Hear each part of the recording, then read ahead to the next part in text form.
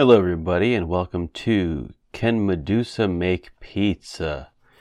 I'm your host, Casey, and we're going to go over a couple of mythical monsters today.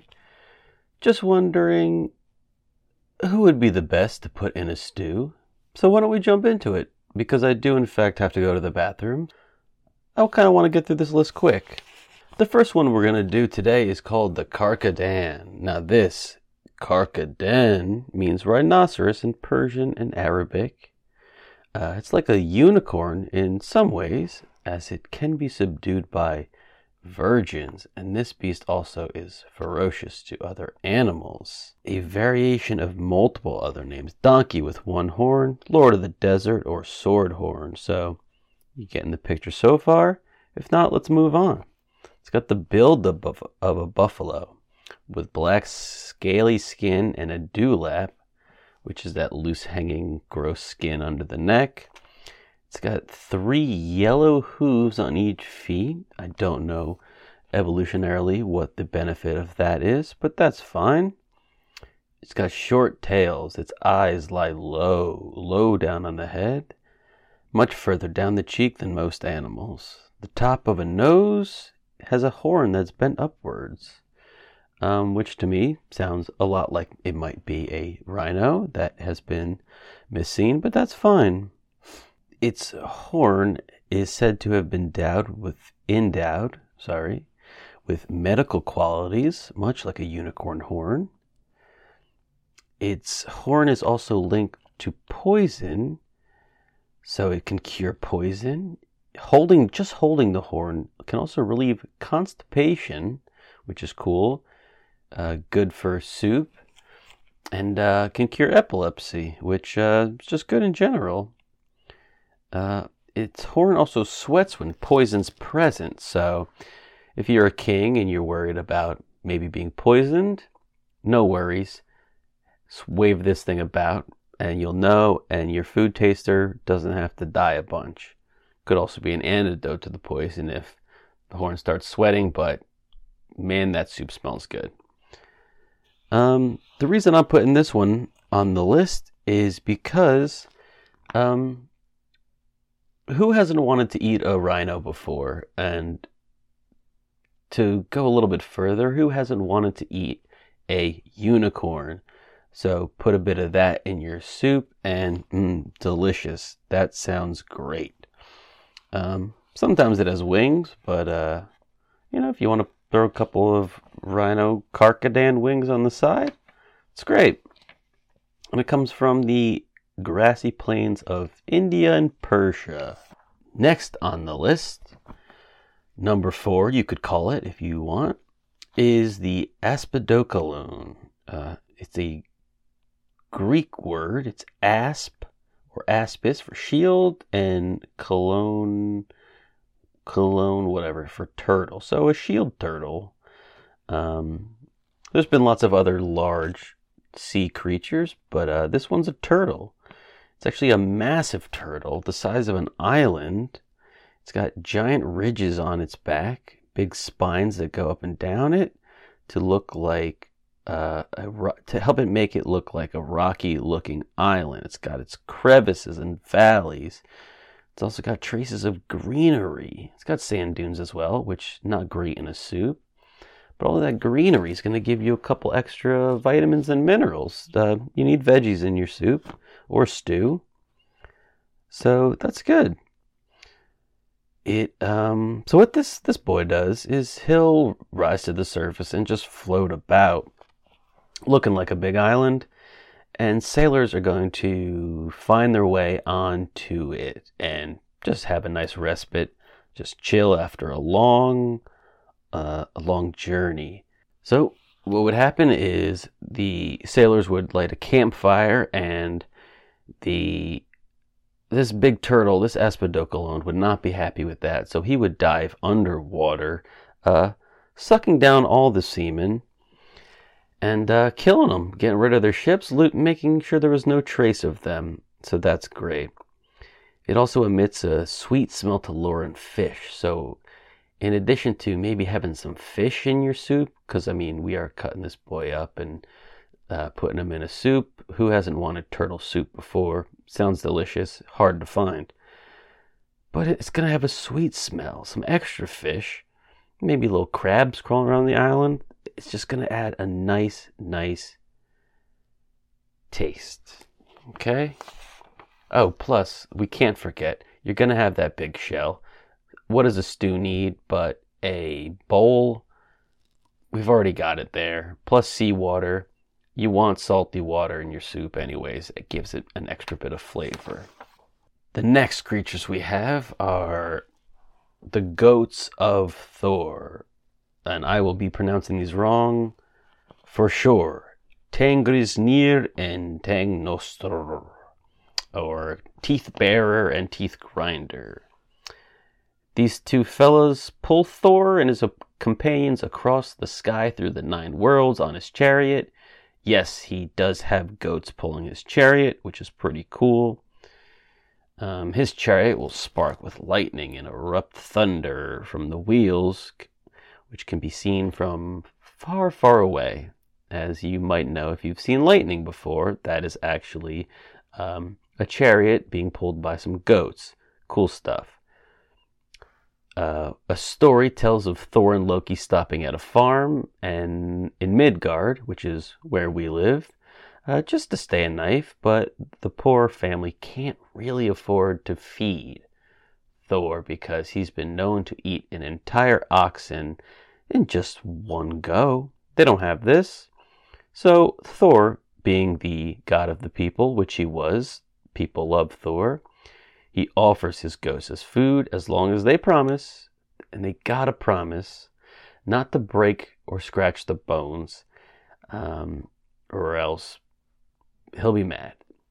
And so they cut up these goats, put it in the stew, and the next morning they throw the bones in their skins, and then bingo bango, the goats are back. There's something good about this. There is a thing called a perpetual stew where you continue to keep the stew cooking, keep it hot. And if you got meat that just keeps going, this meat just won't quit. You can keep adding meat to your stew, basically eat forever. And if we're using a massive mountain-sized turtle as the bowl, it's going to feed a lot of people, so that's great. Here's the thing though. Loki, famous trickster god of Norse mythology, tricked one of the boys into breaking the bones to drink out that sweet, sweet marrow. Obviously, this boy was an idiot and didn't listen to Big God with Big Hammer, so he broke the bone, and he did it. So the next morning when Thor revived his goats, Tengrisnir and Tengnostr, one of them had a limp, and he said, "Which one of you fools broke a bone?" So as punishment, the boy and his sister now had to become servants to Thor. Maybe not terrible, go from peasant farmer kid to a servant to a god. Maybe not in the best way. Seems a bit rough for his parents to just be like, "Yep, you broke a bone." And why didn't Thor just immediately assume it was a Loki trick? That's fine. But goats, also good for milk. So if you want a nice creamy base to your stew, you do have it. You got it there. It's going to be delicious. Now, let's move on to the phoenix. All right? So this big old bird is going to enter the mortal world as it flew west from paradise to the spice groves of Arabia to collect the finest, the most delicious herbs and spices, especially cinnamon. It loves cinnamon. Not sure why cinnamon. Maybe it was really important. But it would build its nest out of these things. In Phoenicia, the bird would sing a haunting melody in the morning, and when it finished this song, the sun god's chariot would rise in the sky and cause a spark to fall from the sky, igniting the nest, and the bird would we've all seen the phoenix rise from the ashes motif everywhere. But what we haven't probably known is that there's going to be a little worm left over. Okay? So this worm is what would actually turn into another phoenix and begin its 1,000-year cycle. As this bird got bigger, it would carry its parents' ashes to Heliopolis, the city of the sun. Makes sense. And then it would return to paradise until its cycle were to start over. The bird would actually make a cremation egg out of myrrh to place the ashes of its parents inside, leave that on top of an altar to Ra, the sun god. They're described as typically being red and orange, possibly purple. Its eyes are yellow, either yellow or like two shining sapphires, so yellow or blue, I guess. Seems to be pretty large. It never died before 500 years old, but could live up to 1,461 years old, which is very specific, which makes me think there had to have certainly been one that they tracked his age. So that's cool. It's also good luck to spot one of these guys flying around. So hey, if you're killing it and making a stew from this beautiful mythical creature, probably not a bad idea to have a little bit of good luck on your side.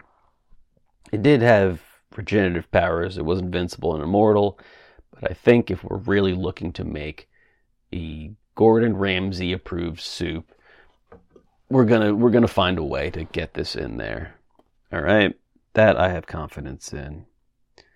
The tears also had regenerative powers, which, if it knows, it seems like it might be a pretty smart bird. If it knows it's going to be stew, might shed a few tears in there.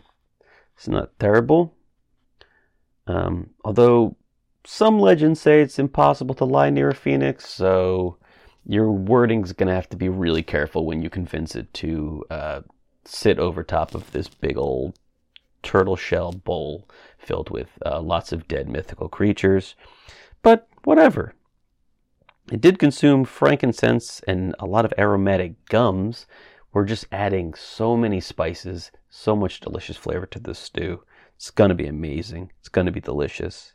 There's lots of similar creatures, similar to the phoenix, the Benu in Egypt, the Milcham in Jewish cultures, the Garuda in Hindu, Thunderbird in Native American, the Firebird in Slavic. These are all big birds that would be delicious in a stew. But I picked this one specifically because it has those flavors we've mentioned earlier. And now, number 5, or number 1, I guess, so last but not least, from Central Asia is the vegetable lamb of Tartary. This is something called a zoophyte, which is an organism that's an intermediate between plant and animals, which you don't see too much. You might have heard of a few of these, maybe the mandrake, but they're not too common. But what this little plant would do, it would grow sheep as its fruit. So you think of a pumpkin, all right, if you're not fully understanding. Pumpkins grow, they got that cord attached to the plant. This is the same thing, except for a pumpkin, it is a lamb, and instead of a vine, it is actually an umbilical cord. The reason I'm putting this one is because I know there's lots of vegetarians out there. I myself am one of them, and I feel like this is a fair trade-off. It is technically a vegetable, if you ask me. So if we want to skip all the other meats, if we're not happy with it, this is a way to go. Its blood, which, as we've established, is actually just plant. It's supposed to taste like sweet honey. All right, so that's pretty good. Its wool, which we won't be eating, but it's important to know, it was used by the natives to make lots of head coverings and clothings. Other than humans, the only wolves were attracted to the lamb. So I guess there are some vegetarian wolves out there, which is nice to know that they're kind of stepping up. Yeah. So the vegetable lamb of Tartary would graze around its plant, and when the plants around that plant died, because it did eat plant, so kind of a cannibal, I guess, if you think about it, plant eating plants. When all of it around it died as well. So only natural to turn it into a stew. All right. And that is the top 5 creatures to put in a mythical stew. I hope you've learned a very little bit. I will be putting all of the creatures in the episode show notes so you can look into it more. I don't plan on droning on for hours about each one of these, but if any of these sound interesting, I'll put them down and you can check them out later.